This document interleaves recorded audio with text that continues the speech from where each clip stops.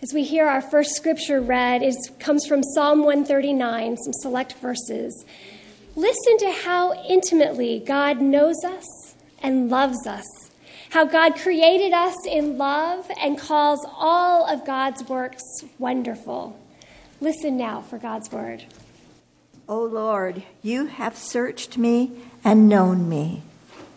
You know when I sit down and when I rise up. You discern my thoughts from far away. You search out my path and my lying down, and are acquainted with all my ways. For it was you who formed my inward parts. You knit me together in my mother's womb. I praise you, for I am fearfully and wonderfully made. Wonderful are your works that I know very well. Holy wisdom, holy word. Thanks be to God. As we listen to our scripture reading from Mark, this is the story of the Transfiguration, when God's glory shone through Jesus so much from the inside out that Jesus glowed and radiated. Listen for God's presence in this story and the way that God speaks about Jesus. Hear the word of God. Please stand for the reading of the gospel. 6 days later, Jesus took with him Peter and James and John and led them up a high mountain apart by themselves. And he was transfigured before them, and his clothes became dazzling white, such as no one on earth could bleach them. And there appeared to them Elijah with Moses, who were talking with Jesus. Then Peter said to Jesus, "Rabbi, it is good for us to be here. Let us make 3 dwellings, one for you, one for Moses, and one for Elijah." He did not know what to say, for they were terrified. Then a cloud overshadowed them, and from the cloud there came a voice, "This is my son, the beloved. Listen to him." Suddenly, when they looked around, they saw no one with them anymore, but only Jesus. This is God's word. Thanks be to God. Let's pray. May these words, God, speak your truth. May our hearts be open to hearing your word, whatever that word may be. And may our lives be transformed by your grace. Amen. So, have you ever been scared? Like really scared? Like to the point that you would say you were living in fear? Think back to that time. Because that image, that sensation is what used to come up for me when I read Psalm 139, the first scripture we heard today. It didn't make much sense. The psalmist says, "I praise God, for I am fearfully and wonderfully made." How can fear and wonder go together, and why is it praiseworthy? So I struggled with that for years. Then somewhere along the way, I learned that in the Hebrew scriptures, the word that's translated to fear is more like awe. So it would read something like, "I praise God, for I am made in awe and wonder." Then along came Mickey. She was a colleague of mine at the Pastoral Counseling Center in Dallas, Texas, where we were both staff therapists. And Mickey came to the U.S. from Israel. Her faith tradition was Jewish, and her first language is Hebrew. So I asked her one day to translate this verse in Psalm 139 for me. She looked in her Hebrew language Bible, and she read the verse in question, and she got a really searching look on her face. She said there's no word in English that adequately fits this Hebrew word. Then she lit up, and she got animated. And she said she uses this word when she talks with her children. So she reached out her hands as if she was going to grasp the cheeks of one of her children. And the look on her face was of absolute joy and love as she showed me how she would use this word with her child. Her English translation was, "Oh, I love you so much." That's exactly what she did. And she held her arms together as if her child were right there in her embrace. She was so filled with love and joy, she could hardly contain herself. And that was in the absence of her children. She was just thinking about them. And that encounter with Mickey was the first time that I fully understood how much love and joy is expressed in Psalm 139. Every time I read it now, I picture Mickey reaching out to love and touch and embrace her child, and I imagine God in that role with me. Oh, I love you so much. So, to be fearfully and wonderfully made is to be created in such awe and wonder, such absolute love, that it's beyond words in this language. God searches us and knows us and creates us and loves us. We are all God's children, and we are all loved that completely, that intimately, without qualification. Wonderful are God's works, which makes us all wonderful, and leads to the question, when was the last time you let yourself feel that wonderful? To believe that you are that amazing to your very core of your being. What if we all lived with that knowledge all the time, knowing deep in our souls, in every cell of our beings, that we are wonderful? We are loved beyond words. We are awe-inspiring. Might our view of ourselves be different? If we leaned into the truth of ourselves as living in God's abiding love? What if we viewed others as being that lovable, that wonderful? Would our relationships look any different if we lived into that deep and intimate level of knowing that we are created in more love than we could ever imagine? Sometimes we may have moments of that knowing, of being so in love with God that we love ourselves even more than before, of loving ourselves so much that we treat others in a love that is so great it can only come from God. I had one of those moments a number of years ago. I was just emerging from a really dark time in my life. I'd experienced a heartbreaking and wrenching breakup, and my world was turned on its head. I spent a significant amount of time healing and getting myself back on solid ground, and had gotten to a place where I was again filled with joy. And Marjorie, who hadn't seen me in some time, came up to me on one Sunday morning before worship, and she said, "You're looking great, Shannon. Are you dating someone?" Apparently, when she saw me glowing and radiating with joy, she assumed that must stem from a new love with some new guy. And I was so happy to say that my joy wasn't based in a man. And I blurted out, "No, I'm in love with God." It wasn't quite the response she was expecting, and truthfully, I was a little surprised to hear the words coming out of my mouth. But when I thought about it, I knew that it was true. I had emerged from this deep darkness with my solid foundation intact. I remembered who I was as a beloved child of God. Somehow, somewhere, that knowing had gotten lost in the midst of a difficult relationship with a painful ending. But I was back on track, and it was obvious. So much so that Marjorie could see it all over my face. In our gospel story today, we hear about an encounter with God that changed a person's appearance.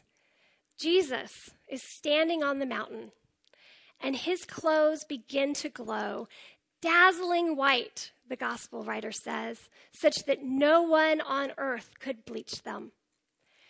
In biblical metaphors, that kind of radiance is a sign of heavenly happenings. It cues the reader that this wondrous event is of God. We are alerted to pay close attention to what is happening because it's very important. It reveals God. This event is an epiphany, an unexpected manifestation of God, And just in case there's any question about God's presence in the moment, we hear the voice of God saying, "This is my Son, my beloved."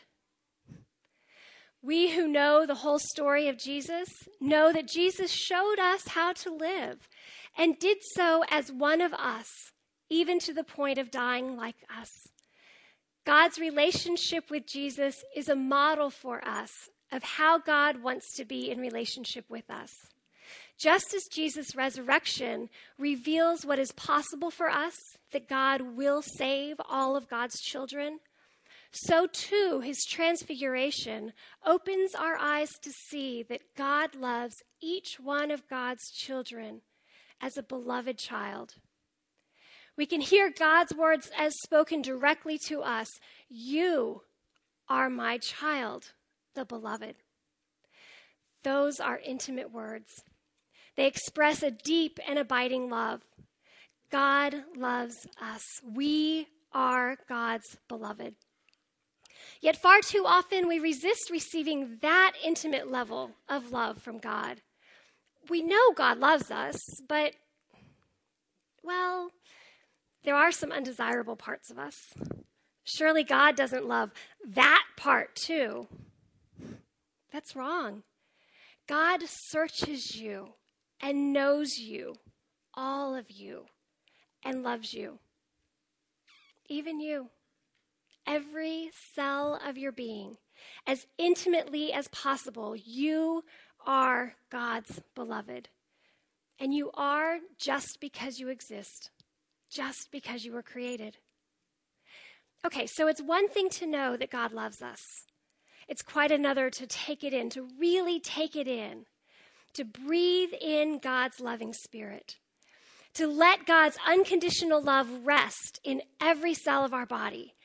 When we accept that love, when we take on the role of beloved, we put on Christ, and our self-definition changes.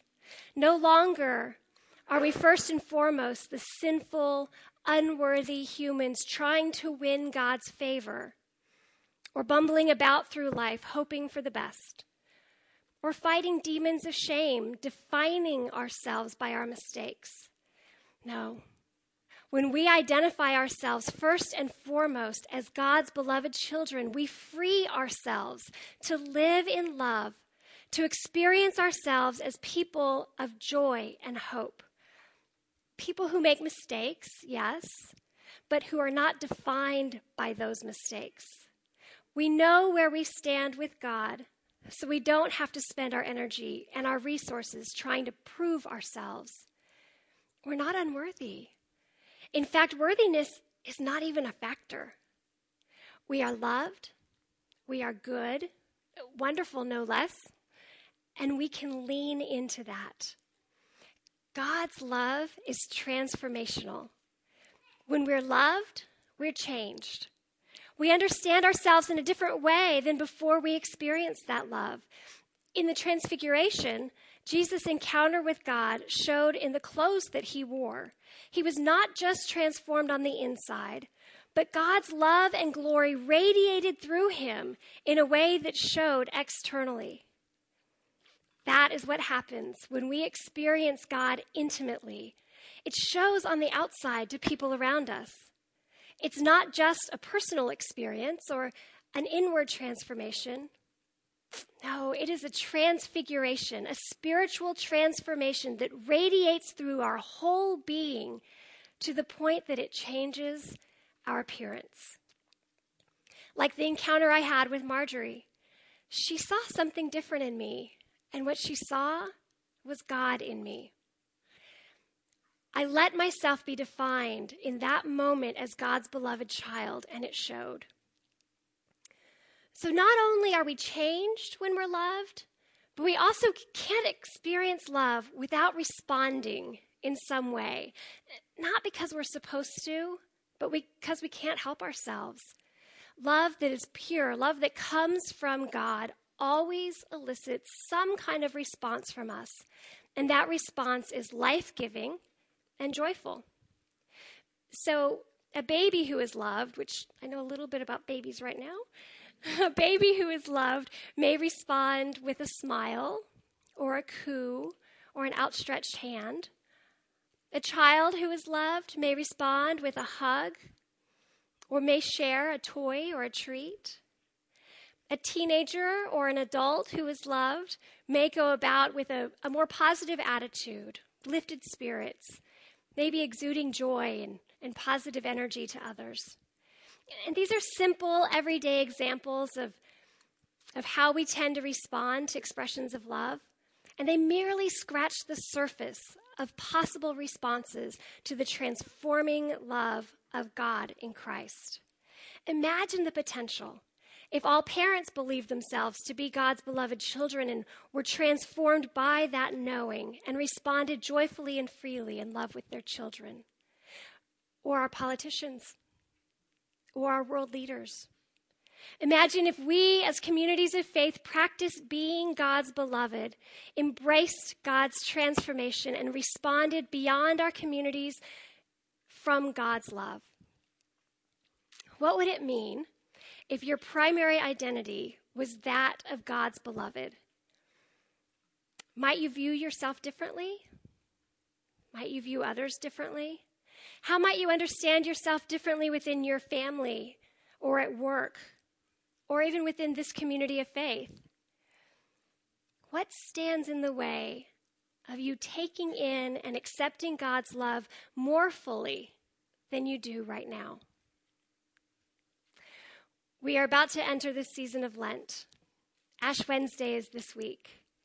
This is a time for us to intentionally open our souls to God and humbly recognize our shortcomings and let go of the obstacles that keep us from receiving God's love on a deeper level.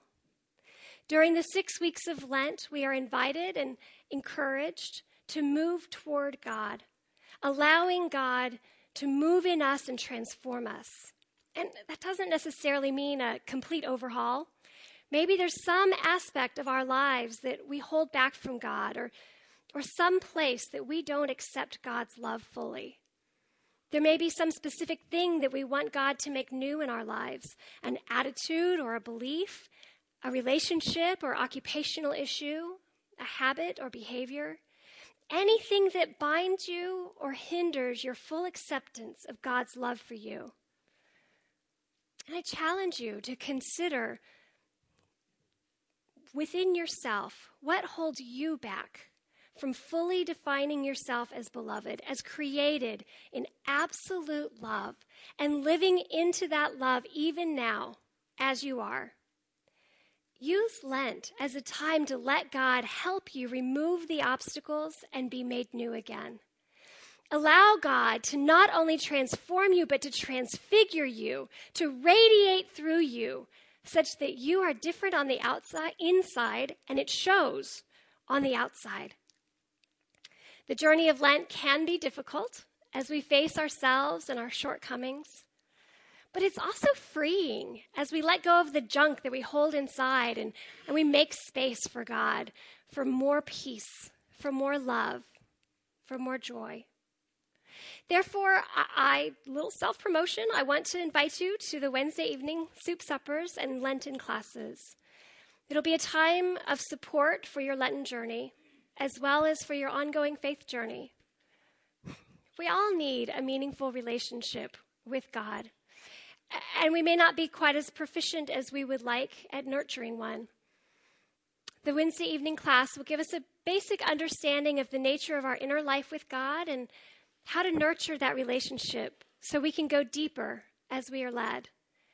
We'll explore various forms of prayer and meditation and help you find ways that are best for you. So if any of the questions that I posed a few moments ago sparked in you curiosity or thoughts or ideas or maybe answers, this class will help you to explore those issues personally with God. If you couldn't think of any way in which you need God more, this class can help you to listen and open yourself to what God is saying to you in your life. Or if everything is perfect in your relationship with God, the class can help support that and build on that perfection. So wherever you are in your faith journey, in your relationship with God, this can be a nice time for support on the Lenten journey. Adults and children are all welcome, and there's no experience needed, just your life experience.